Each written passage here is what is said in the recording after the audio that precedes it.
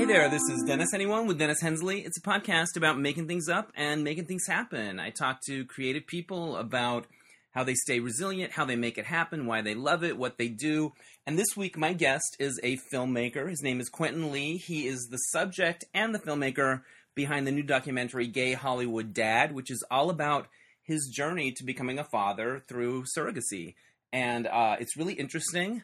Full of surprises, poignant, sweet, interesting, and it takes us to Vancouver and to Hong Kong, and it's very fun. So before we get to that, though, I have a very special announcement. Okay, you've heard me talking about the game that I've been developing with Jeb Havens, You Don't Know My Life. Well, we've launched our pre-order Friends and Family capital raising campaign. It is up online. At this moment, you can go to youdon'tknowmylifegame.com and pre-order your copy of the game, and we will have it in your hot little hands by the holidays. Our goal is to get enough pre-orders to be able to pay for the first printing, and it looks like we're getting things going, and there's been a lot of enthusiasm around it, and we want to just keep building.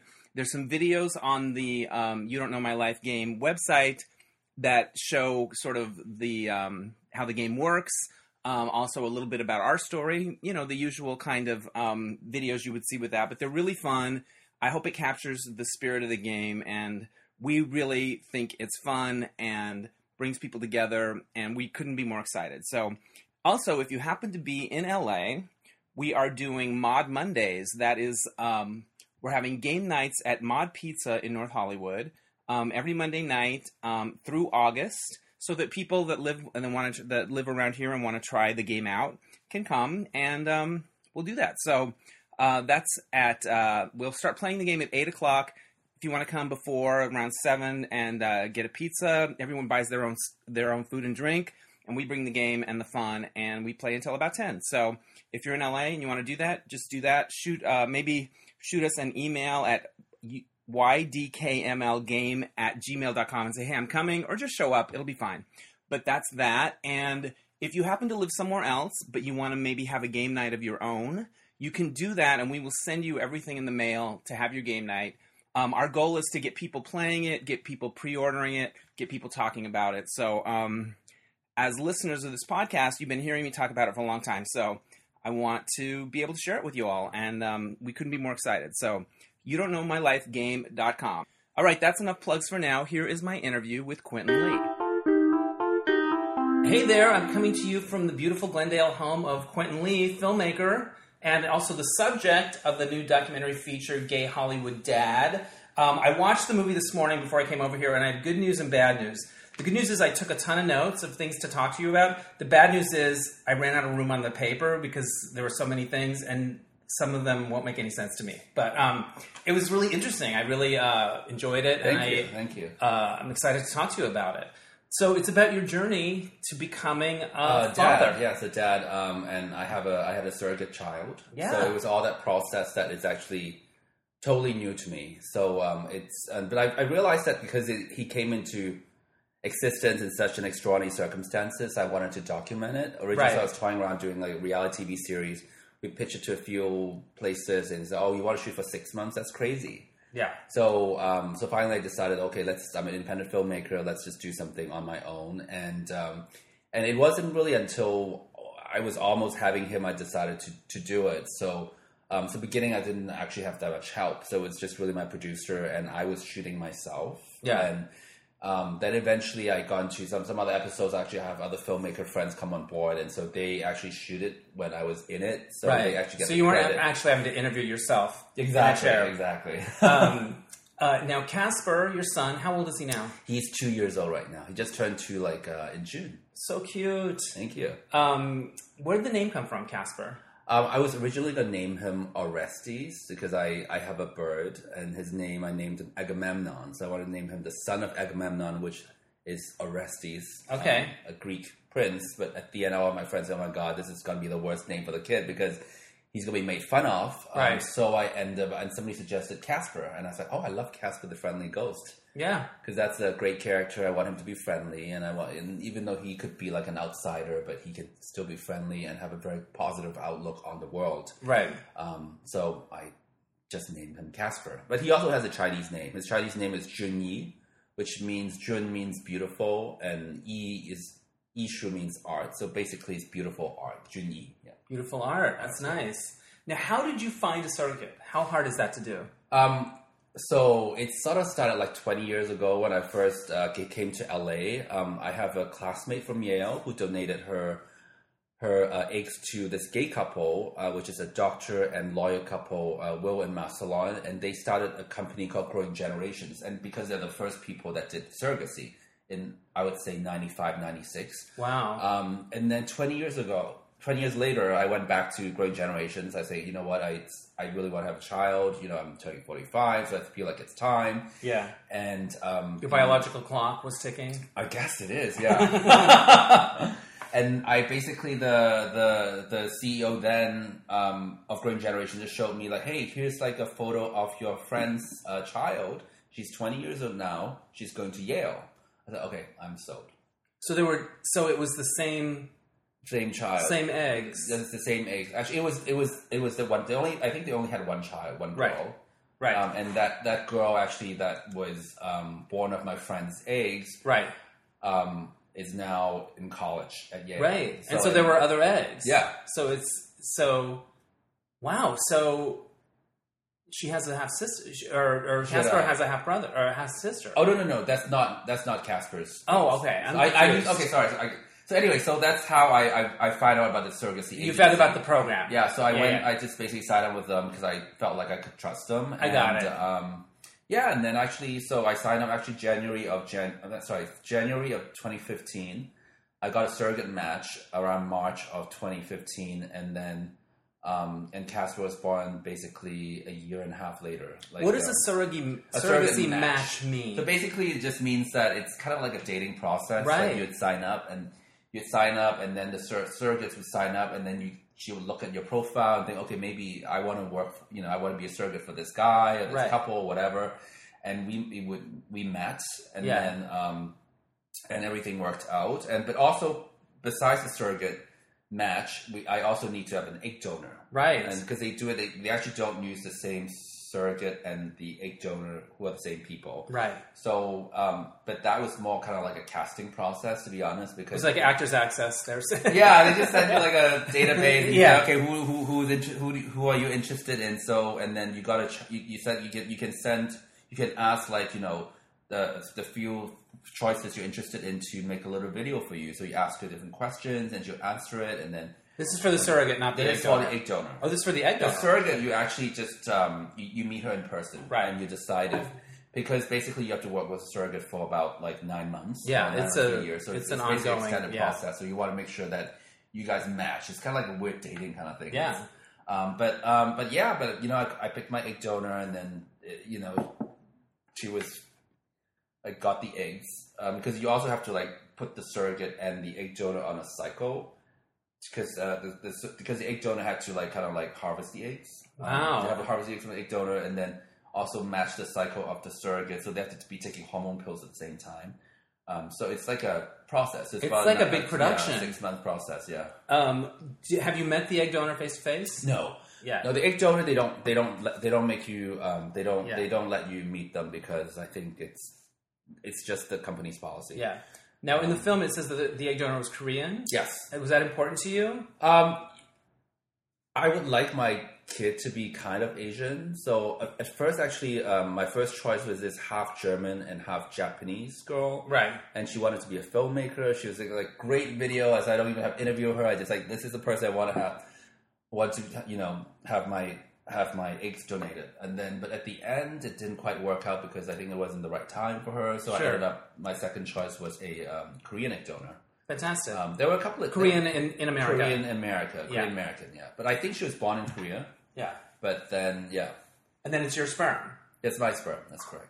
The whole process, you don't go into the money or thing, but is it more expensive than people would think or less? Or it's a big deal to pull all of these things together, I basically knew that was the sort of the price. And, I had like because actually 2 of my friends already did surrogacy a few years ago. Yeah. Also with Growing Generations, which is actually my friend from Hong Kong. He had a daughter from Growing Generations, and then a couple of other friends here also did surrogacy with Growing Generations. So I feel like they're a pretty good company, trustworthy company, and Was that what you were My asking? question was it? Did it surprise you what was involved in it in terms of like the financial? No, actually, I kind of knew. So I've been saving. You knew up. what you were in I have for. been saving up for it. You've I been sort of know planning. it's sort of the sort of ballpark Yeah. of the price, everything included. But it is really it's not cheap. Yeah. We see some of this in the movie, taking care of the baby and the sleep and stuff like that.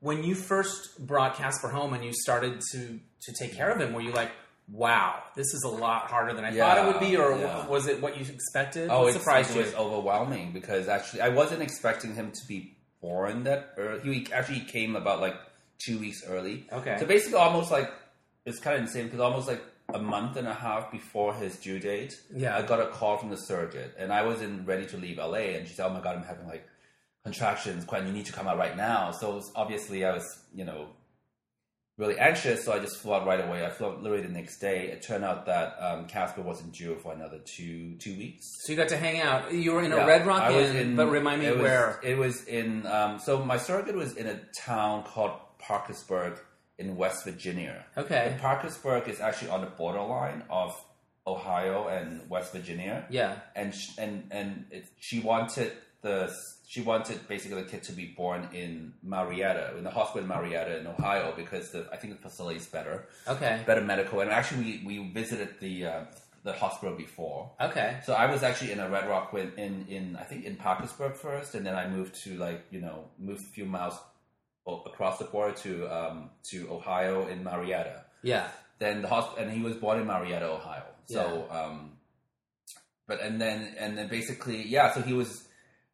So he was born, and then I just got really lucked out because my nanny actually flew out around the day that he was born. Okay. And because we were all planning to come out 2 weeks after, but right. he was he was born whenever he was born, so right. I was there, and the nanny just happened to fly out on the same day, and then we were actually in a not a Red Rock Inn, but we moved to maybe a comfort suite or something. Sure, sounds something good. like that. And right. then we were just we actually had the baby in the hotel room for I think 3 weeks almost. Oh wow! Yeah, so I spent almost 6 weeks in that area. Yeah, and again it goes back early, and basically when I got the surrogate match, he's like, well, the surrogate is in West Virginia. How do you feel? I felt, you know what? I'm probably going to do it once. It's fine, right? As long as she's a good surrogate. If all other things, are good. So we met and everything seems to click. And then I didn't mind, but I obviously it would be much easier if I had a California surrogate. In fact, at the same time that my son was born, my friend from Taiwan was going through surrogacy in California, in LA. Oh wow, same kind of thing. So he and his kids were born 2 weeks after my son was born. So. And I think he paid even less money. He used a cheaper surrogacy agency, and somehow they were able to find a California surrogate. But wow, I liked your relationship with the surrogate. It seems like you guys had a good rapport. Is that? No, we're still Facebook friends, and obviously she's when I talked to her about the project, I said, you know what, you should just record everything, Yeah. So she's really cool. And then actually at some point, I think when we visited the hospital said oh yeah, you can't shoot the birth or something like that. But then they let me shoot it, the last minute. So yeah, because we were in there. What surprised me is normally in movies when somebody's giving birth, there's tons of screaming and all of that. Mm-hmm. We didn't see a lot of that in this birth. No, it's just did you cut that part out? Or No. Yeah, she. We're just. I don't know, because I think both of us are really calm people. Yeah, and she's pretty mellow. And she had her mom with her, and so it was. And also, I think she's. Because I think for Asian kids that they tend to be a little bit smaller. So I think her son was 11 pounds and my son was only 8. Okay, so she's like, you know what? After 11, I can do this. Yeah. You guys went out and had a gigantic stack of onion rings somewhere. Right. It was actually so good. 3 months before. It was one of the nicer restaurants in Parkersburg. Well, mostly big chains, like Applebee's. I'm sure you ate everything. You got used to those chains. She said something. She goes, it surprised me. She goes, of course intellectually I understood it, but when the baby didn't look like me, was Asian, she goes, it was a little bit of a moment, I thought that was an interesting part. Yeah, it was very surreal because you're like, okay, she's like this, white Italian woman, right? And this Asian baby came out of her. So there you go. It's surreal. So yeah. Let me see what else I have on my list. I have a lot of notes that I can't read right. You said something early in the piece about how you felt like you didn't have the ideal upbringing in terms of support and whatever, and that you wanted a chance to sort of do it right for somebody else. Yeah, Talk about that a little since bit. I was growing up, I don't know why, because I always felt like, I think my dad was a very, because he's a Chinese dad, so he's not very emotional. And my mom I've always felt like, you know what, I guess growing up, I always thought I could be a better parent. That's how I felt. I could do this. I could be a better parent to myself and to a kid. And ever since I was young, I always wanted to have kids. So actually, when I was a teenager, from grade 11 to, I would say, sophomore year, I was volunteering a lot. I volunteered at the Quebec Society for Disabled Children, the Children's Hospital. And I didn't know why I was drawn to volunteering for kids. I was a Big Brother for 2 years at Berkeley. Wow. And I didn't exactly know why, but I guess it was because I always want to have a kid. So, and somehow I came out in my junior year in college, and I became a very selfish person. So all I care is about dating, trying to writing and doing your art thing. And so I completely forgotten about it, just that really... That impulse had sort of gone another way. And probably around 35, so I came back and eventually my mom says, you know what, if you're seriously, you want to have a kid, you got to do it before 45. Otherwise, it's going to be too late. And it's interesting that I recently was flying on a plane to San Francisco for work, and I bumped into a dancer friend from my dance studio that I went to, and he was actually a very famous ballerina, and he is straight, but at 50, he decided he wanted to have kids. So he actually had 2 surrogate kids on his own. But he told me it was very difficult because at 50 or over 50, even surrogacy agency wouldn't take you. Most surrogacy agency would not take you at 50 if you want to have kids. So he was stuck with only this one company in San Diego that was willing to do it for him. Right. And he had 2 kids. And I think he has to be his kids, one of his daughter had to be 6, so he has to be at least 56. And then he has a newborn also with him. I was like, wow. There you go. This guy is intense. You said that you wanted to see how you could do it. You thought you could do it well. Are there moments where you're like, oh, I get it now? Well, now, exactly. Do you understand your parents after 2 years, it's really hard. It's now I really feel okay. Well, I really appreciated what my parents did, because I think that they, in some way, I wouldn't say they were super strict, but they sort of they gave me a lot of freedom, and they respected what I want to do, whether it's being a filmmaker, whether it's coming out, being gay. And, but it's, kids are difficult, Yeah. I mean, I just thought having made, few movies, you can do anything. But it's not hard. It's not a rocket science or something, but it's like a marathon. It's demanding. It's a marathon, and you have to be present all the time. It doesn't ever let up. Right. Yeah. What was your coming out like?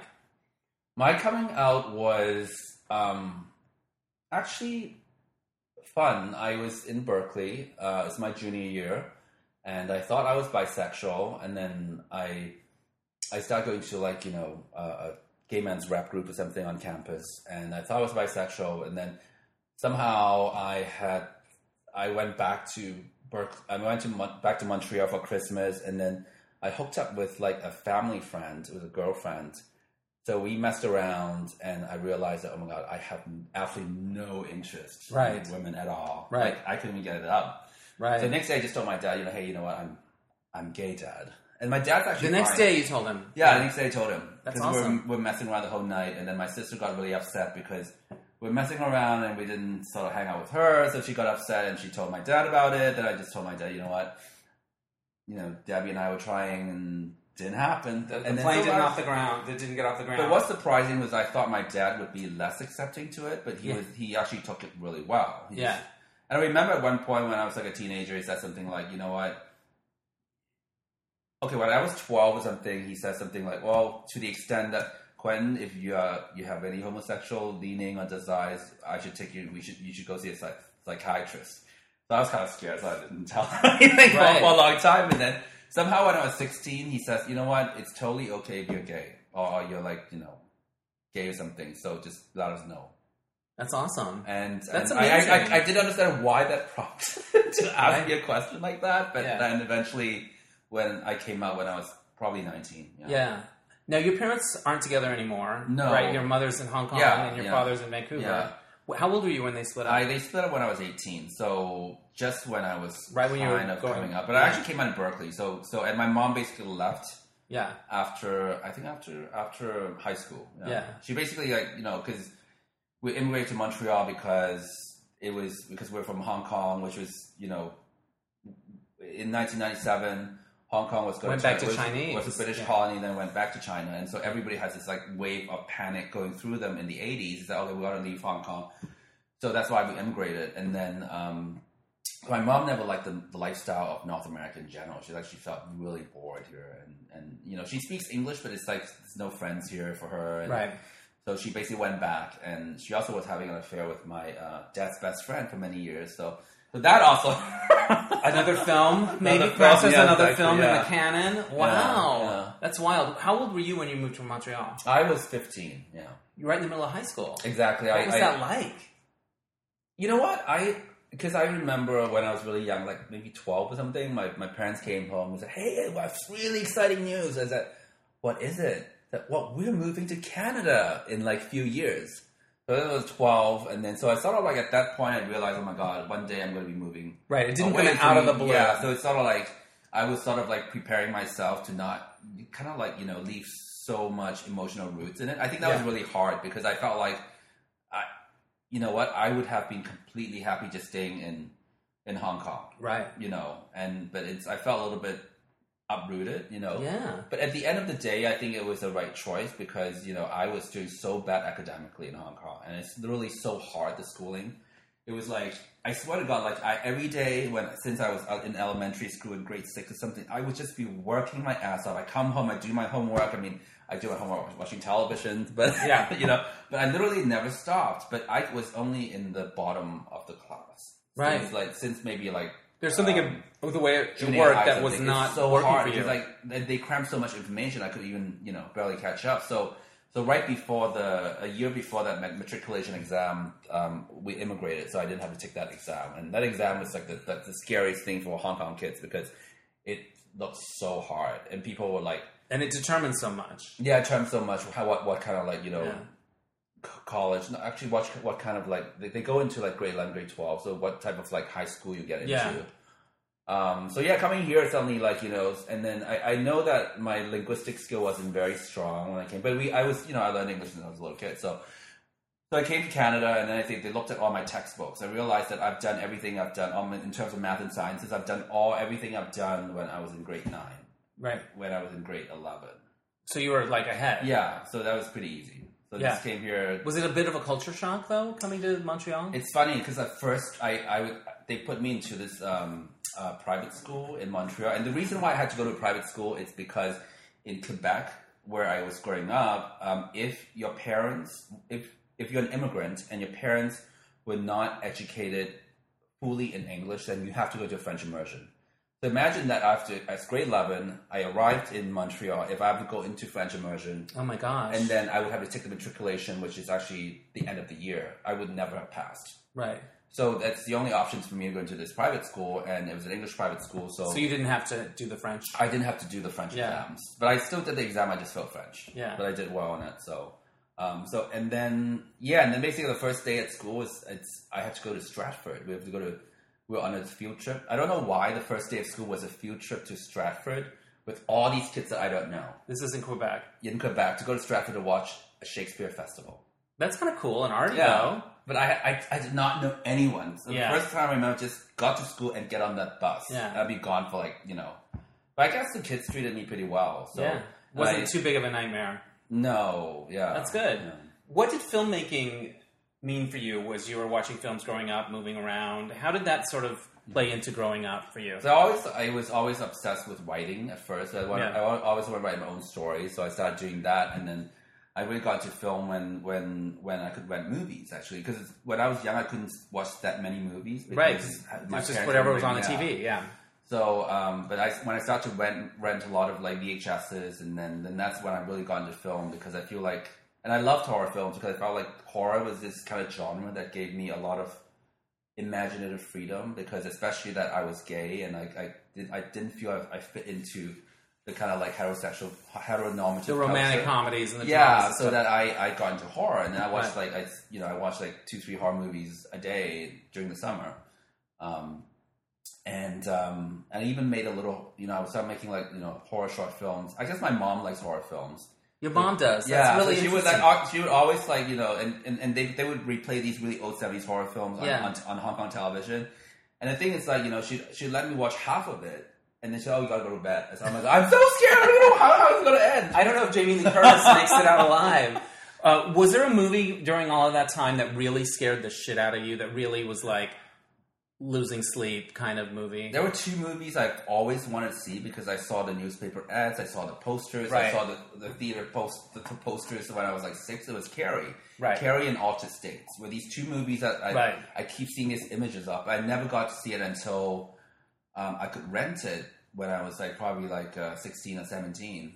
So those 2 movies really sort of like cemented. Because I wanted to see them so much. I would just ask my aunt, say, "Hey, so what happened in Carrie?" So she'd tell me the whole story of what happened in Carrie. Almost like it was this lore, like this mythology. This legend, and finally got to see it. I go, "Oh wow, this is a really great movie." I really It enjoyed lived up to the hype. Yeah. Jackie B. Do you know Jackie B, the Yes. drag queen? Obsessed with Carrie. She has a whole room in her house. Everything's Carrie. Even the bedspread is wow. like Carrie. Yeah, you'd love it. You made a comparison in the movie to like going through the process was almost like producing a film in a way. It's like the steps and it's producing and it's tying everything together. And surrogacy is very much like producing. And it's, in fact, I think that at some point my surrogacy sent me this budget, because it's a lot of line items, seriously. Yeah. Like, The I line, was like the 59 line items, producer. and then I was like looking at it. I was like, "Oh, okay. I think you did it twice." And there were like some items, like $10,000 items, like they did it twice in it. I was like, "Oh, okay." I told them like, "Hey, you know what? You just can't send me any budget because I am a producer and I do read these budgets. I can see these mistakes, and even calculations wise, sometimes the statement was off." I was like, "Okay, well, there you go." Yeah. Your father says something in the end of the movie that I found was really interesting. He hoped that Casper would learn how to be content with reality. And I wrote that down because it resonates with something I've been thinking about in my own life. And then you came on and said, you kind of came on and countered it. And I was already intrigued by what your father said. And then when you came in and talked about how I hope he dreams big. Yeah. I don't know why my father always educated me that way, because he always said like, "Oh, you can't get," because even as I was a kid, he said, "Oh, but Quentin, you have to learn you cannot have everything." Let's say there's a girl that you really want, and this girl says no, and then you just can't have her. Right? Like, why do you tell me these things? In a way, it makes sense. Like to be able to sort of be happy with where you're at or whatever. Right. I think that's not bad advice, but there was something about. I found not like, reach. It felt like he wasn't. When you said I want him to reach for the and stars. I sort of understand what he's saying, because I felt like there is some disappointments in his life personally that I knew about, that he was a little bit beaten by that. I think it's probably emotional, because I remember like my mom was telling me that my dad was like went after him like 110%. He was going on a hunger strike, and he was doing all that stuff. And so it's such a romantic kind of thing. And then at the end of the day, their story. This marriage didn't work out. I think maybe he was referring to that, but I think that, but yeah, I mean, it's kind of like different. And I guess he has a more. He basically says, you want him to make sure that he doesn't get hurt, or too emotionally disappointed, right? And that's something I feel like, I kind of feel like, that's kind of like what I don't get from my dad, because he didn't give me the courage to be hurt and hey, you know what? In entertainment, every day you're disappointed. It's like that Kelly writer, every day you get a no. Oh my God! So I really learned to sort of like build up my sort of like emotional strength through this industry, and through just being a writer. Like all these rejection slips that you've been getting since you were like 16 years old. I got a few on the way over. Actually, but these themes are really interesting, because I've been doing a little bit of reading and researching on this field of positive psychology, and there was a book that I read, and they sort of divided people into optimists and pessimists, and it's kind of what you would associate with those words, the way they defined it. But the point was that pessimists see the world pretty much the way it is. They're not wrong, but optimists do better in everything. They do better in school. They do better in work. They're more they think they sort of made the point that it's because they're more resilient. Because when something goes bad, whereas a pessimist might ruminate and go, I know that the optimist will be like, nope, that wasn't my fault. I'm gonna keep moving on. And I just thought that was really interesting. So I guess my point is, I don't believe that like shielding yourself from disappointment makes it any less disappointing.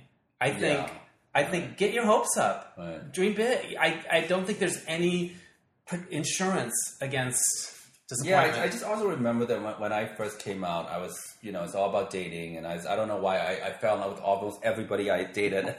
Matt, almost literally, right? And every time it didn't work out, it was really painful. And then I had a psychiatrist friend, and he always said, you got to face your feelings. And it took almost a couple of decades to really feel like, you know what, you just have to go in for it as much as you can, and if it doesn't work out. But just really enjoy the times when everything when you're happy, right? And you can't really predict what's going to happen. That's reality. You just have. But if you don't even put in that effort, you'd never have that relationship. You'd never even have that opportunity, right? And I think I learned so much about just kind of being an artist, or being a writer, or being a filmmaker, because that is, rejection is what you get every day. It's part of the deal. Yeah, and like my dad, because my dad's not an artist, he's like more a business kind of guy. So for him, it's a different perspective. It seems totally different perspective. Yeah.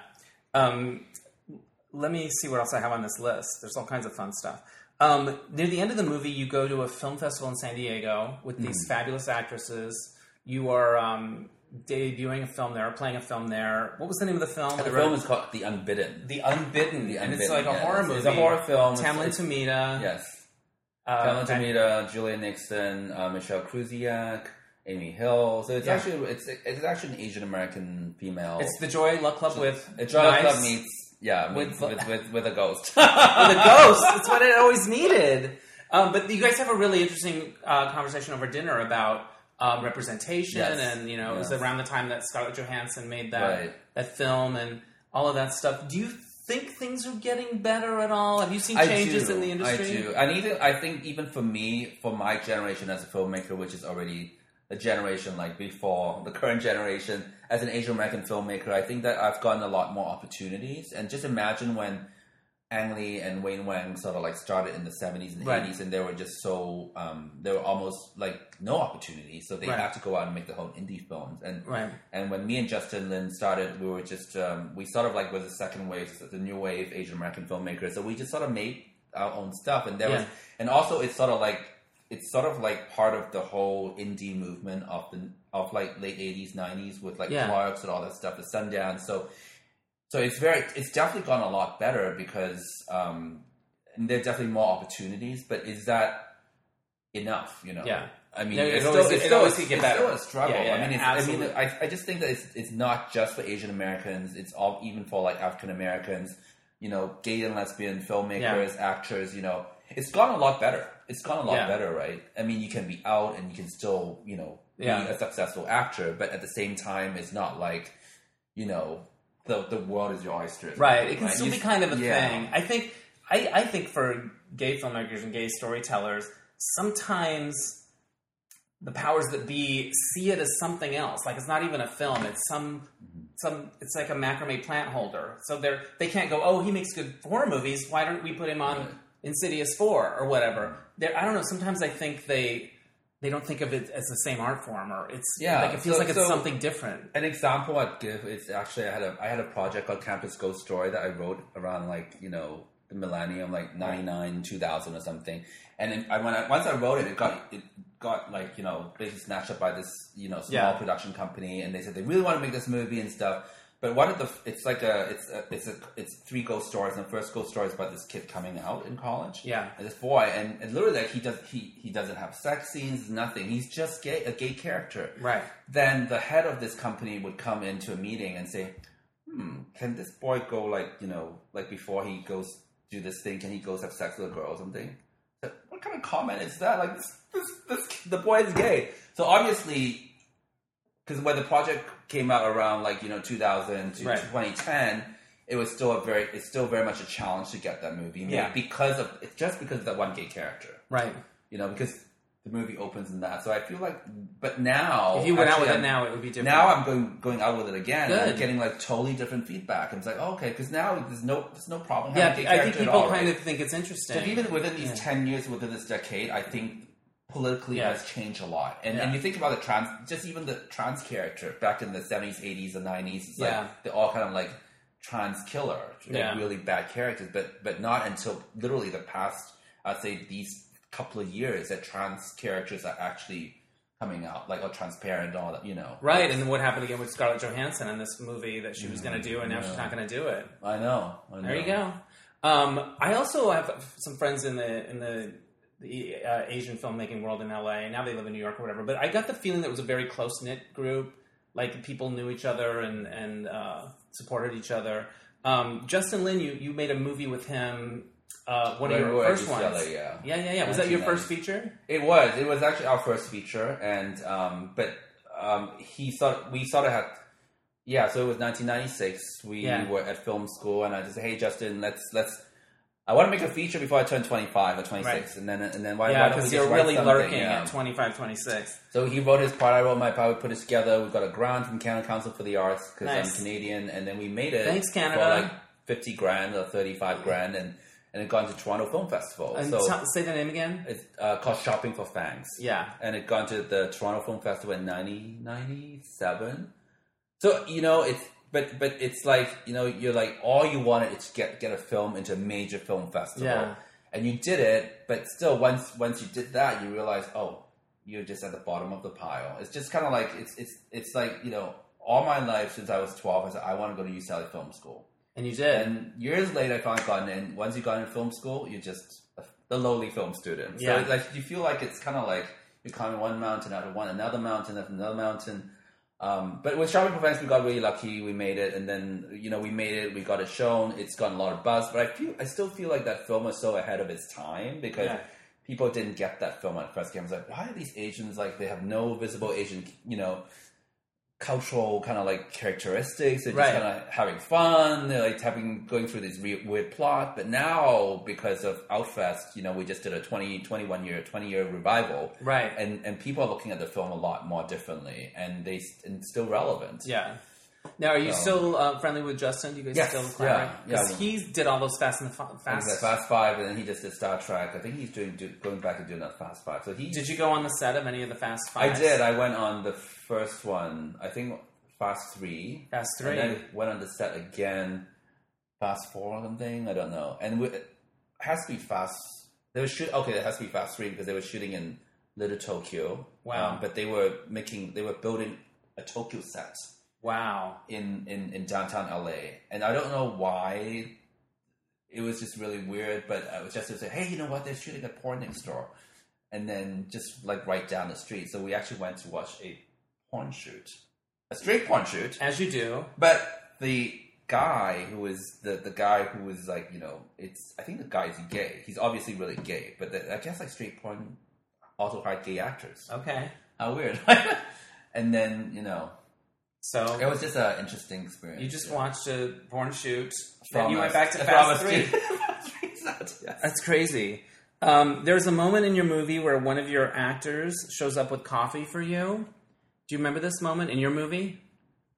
In my movie? Yes. She shows up with coffee in cups.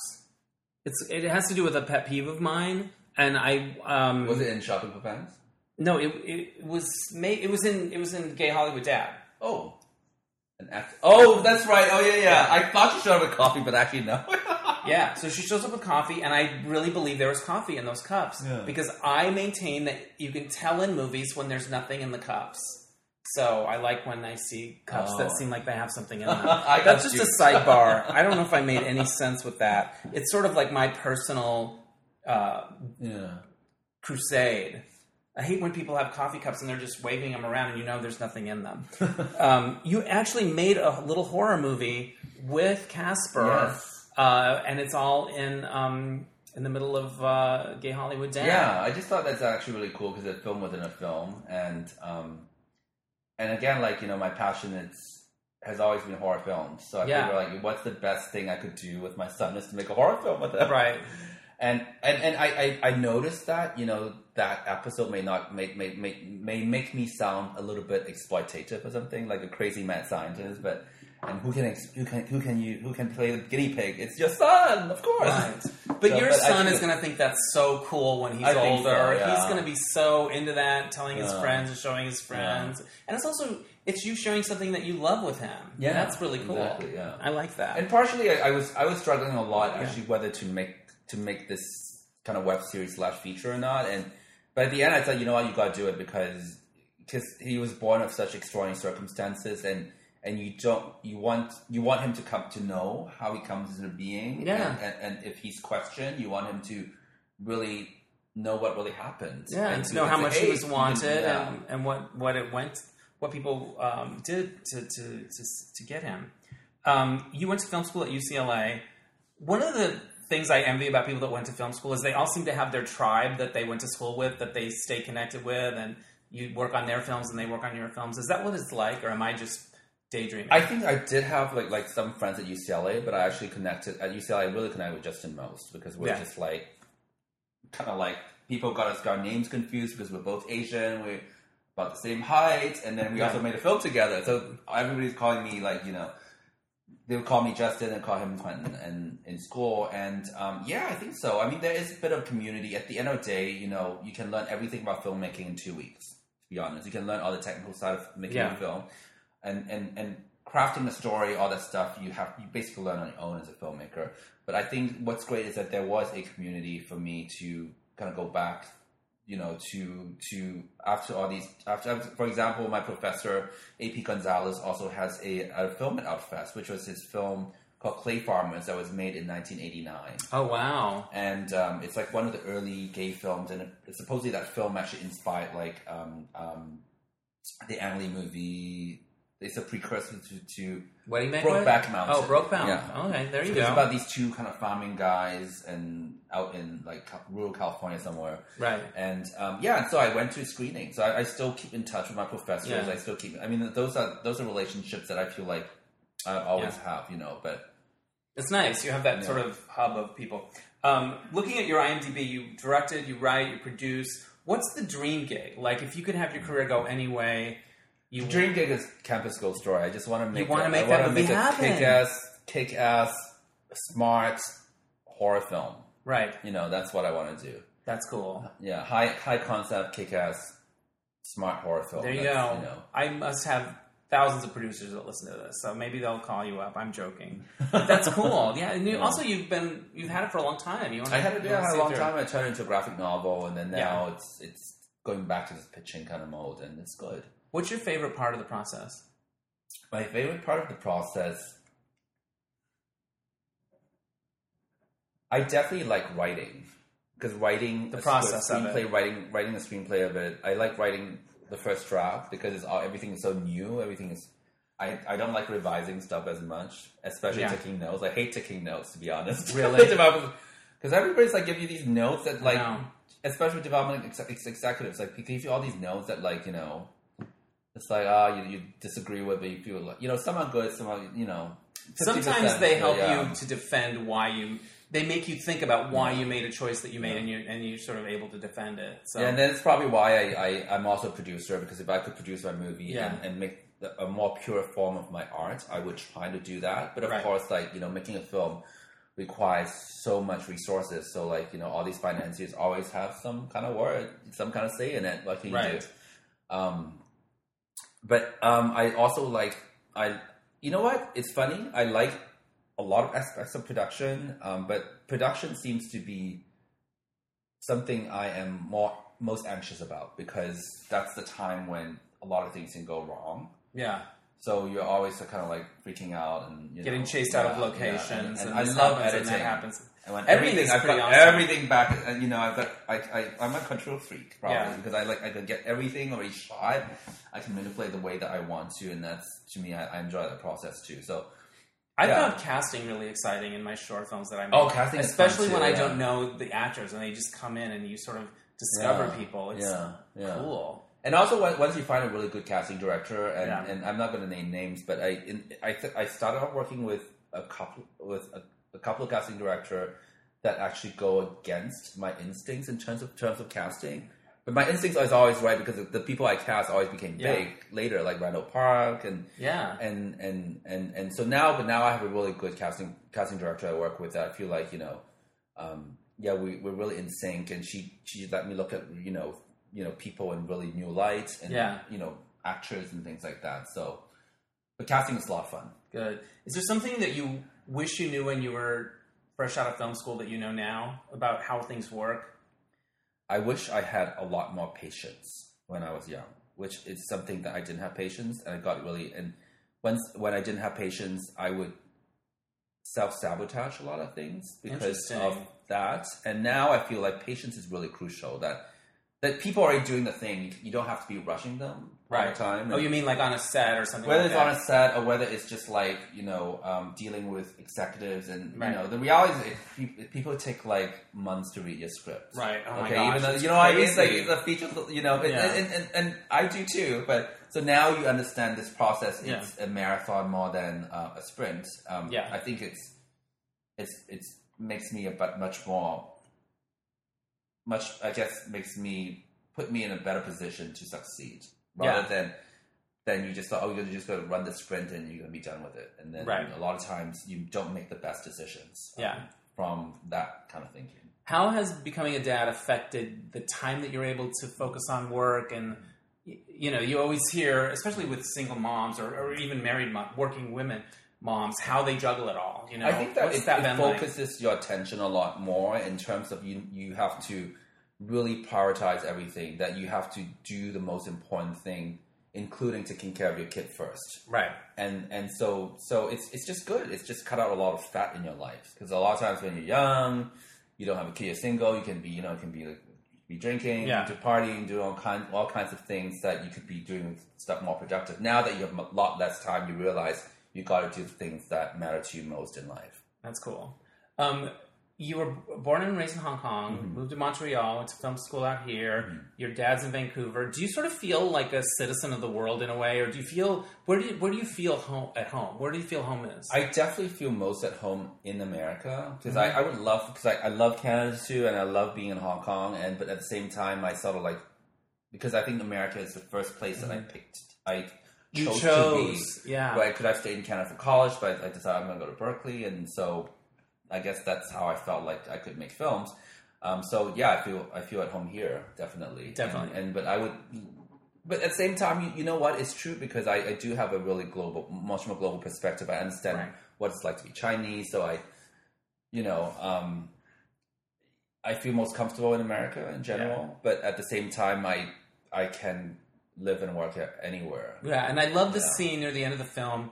You're in Hong Kong, and there's a big celebration. It's your mother's birthday, right? Yes. And everyone's there, and they're all amped up. It's kind of fabulous, and you can see the harbor, and it's cool. Yeah. I just saw the trailer for Crazy Rich Asians. I kind of can't wait. Yeah, I'm excited about that too. Yeah, it looks I think it's important for the movie to do... I think you want a movie to do well anyway, because, if it doesn't do well, then, Asian... Right, well, we tried it once, right? So.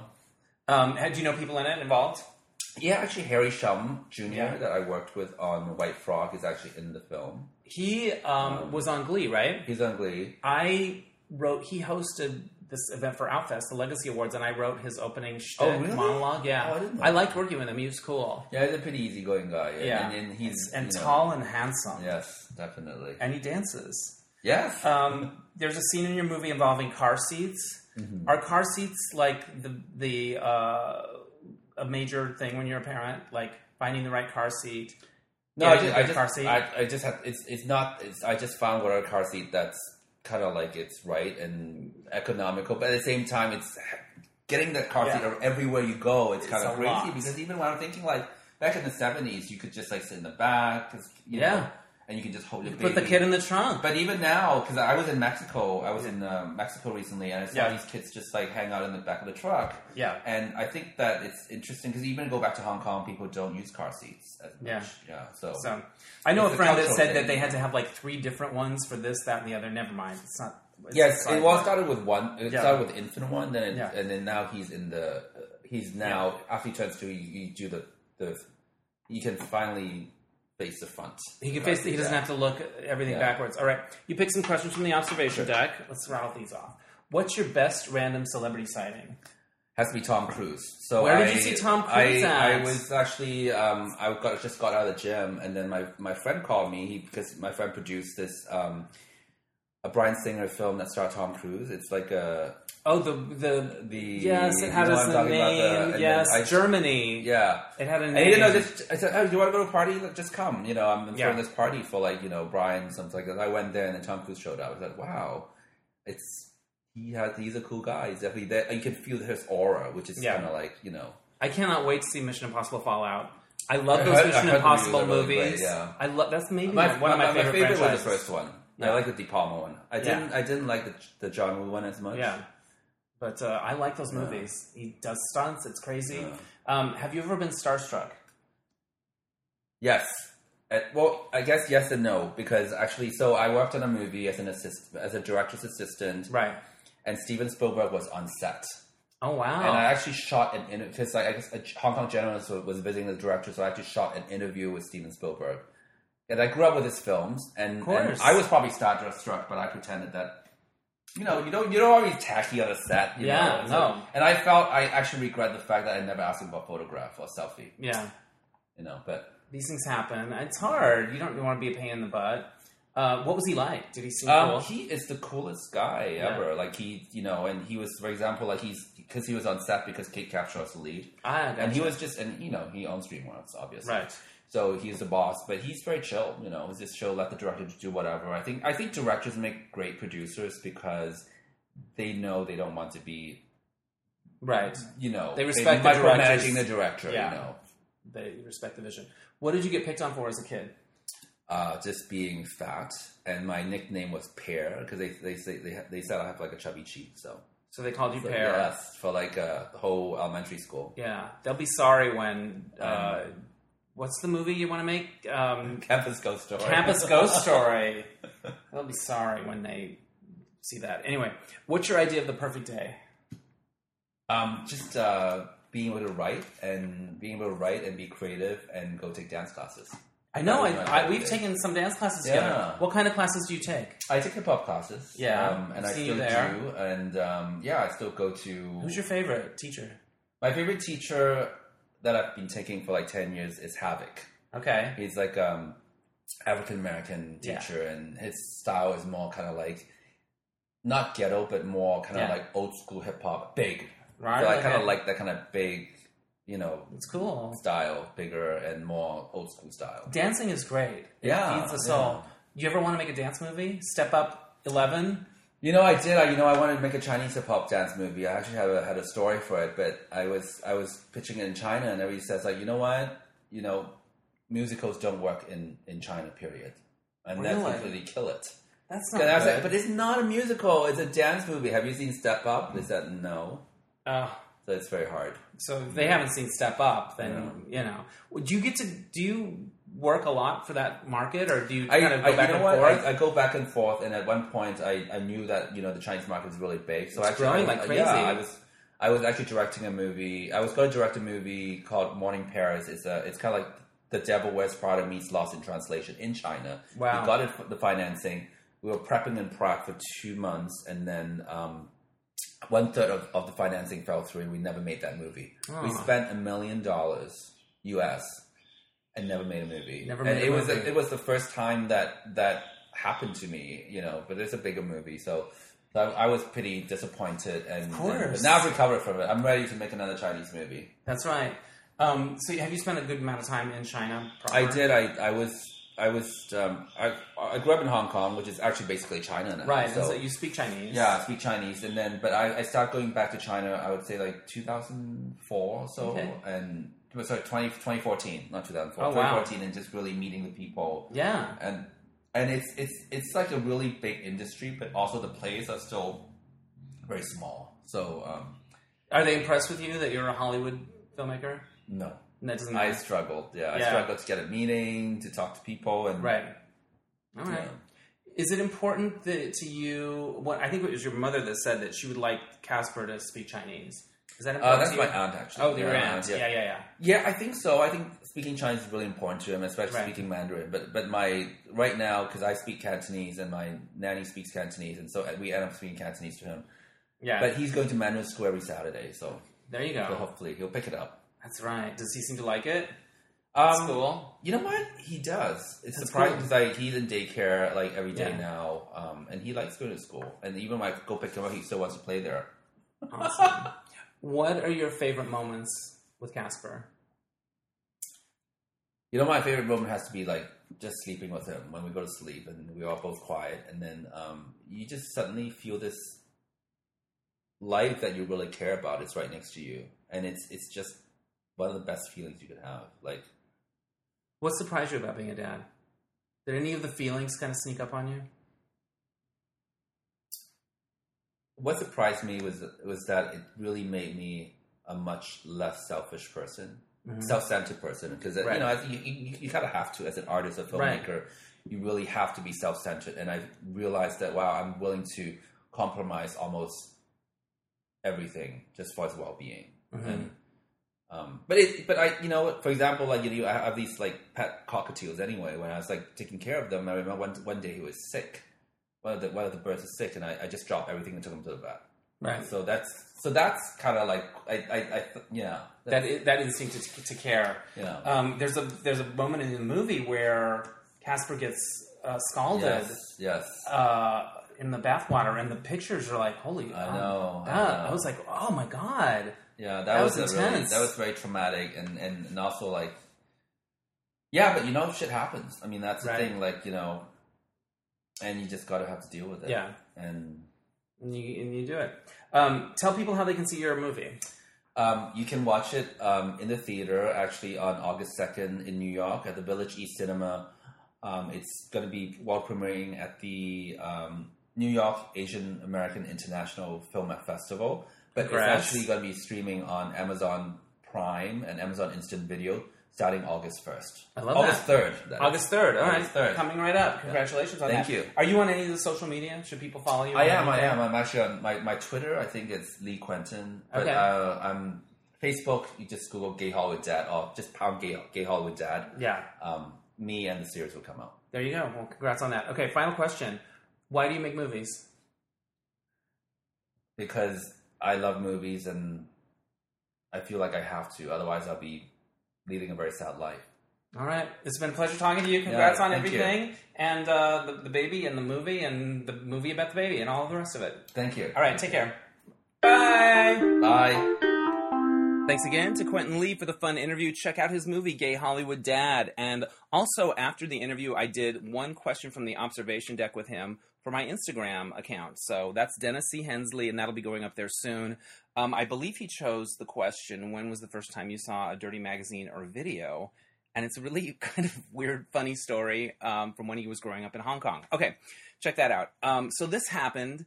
I went and saw the Gloria Estefan musical On Your Feet at the Pantages, and I had been wanting to see it when it was on Broadway. I never made it out there. I loved it so much. It is, I'm a fan. I like Gloria Estefan, the Miami Sound Machine. I have the records and stuff. She always seemed cool, not like too crazy and kind of down to earth. And but I really think they made the best musical they could make from that story and that music. It was full of good ideas. It was full of great performances. It had humor. It had grace. I don't know. I just think it worked so well. Like, I felt like the people putting it together, the director Jerry Mitchell and the book writers and the musicians and the cast, I just think everybody brought so much. It was so much better than it needed to be. You know, it was the opposite of anything having to do with Mamma Mia, which is not to say I don't love everything that has Mamma Mia in it. I just say, it's possible to do stuff from songs that you know from the radio really, really well. And that show did it. And so if you have a chance to see it, definitely go and see it. It's wonderful. I've been listening to the soundtrack, and they include a lot of... my Broadway friends get so mad when I say soundtrack. The original cast recording. But it was recorded during a live show. It wasn't done in a studio. And they include lots of bits of dialogue to sort of set the scenes, and it really brings it alive. It's a really great listening experience. Okay. I also want to point out that when I come into my room to do the leads for my podcast, my dog Enzo is always like, he has to be a part of it.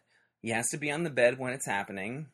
So I take off his collar, and he's a part of it. But he's like really keen to be a part of it. And I realized last night that I am not exploiting my cute dog enough. So I need to do more photos with him with, like, You Don't Know My Life ads swag on him. I really need to start treating him like the adorable asset that he is. And maybe I should start by singing Here's Your One Chance, Fancy, Don't Let Me Down to my cute dog. Send him out there in the world, use his charms and his sex appeal, his cuteness to lure in. Just be nice to the gentleman, Fancy. They'll be nice to you. I could really go there with that whole metaphor. It's awesome. All right. That's all I've got, but it's so much, right? Go check out youdon'tknowmylifegame.com. We're in the middle of this campaign. It's really thrilling. So thanks for everything, and we'll catch you next time on Dennis Anyone. Bye!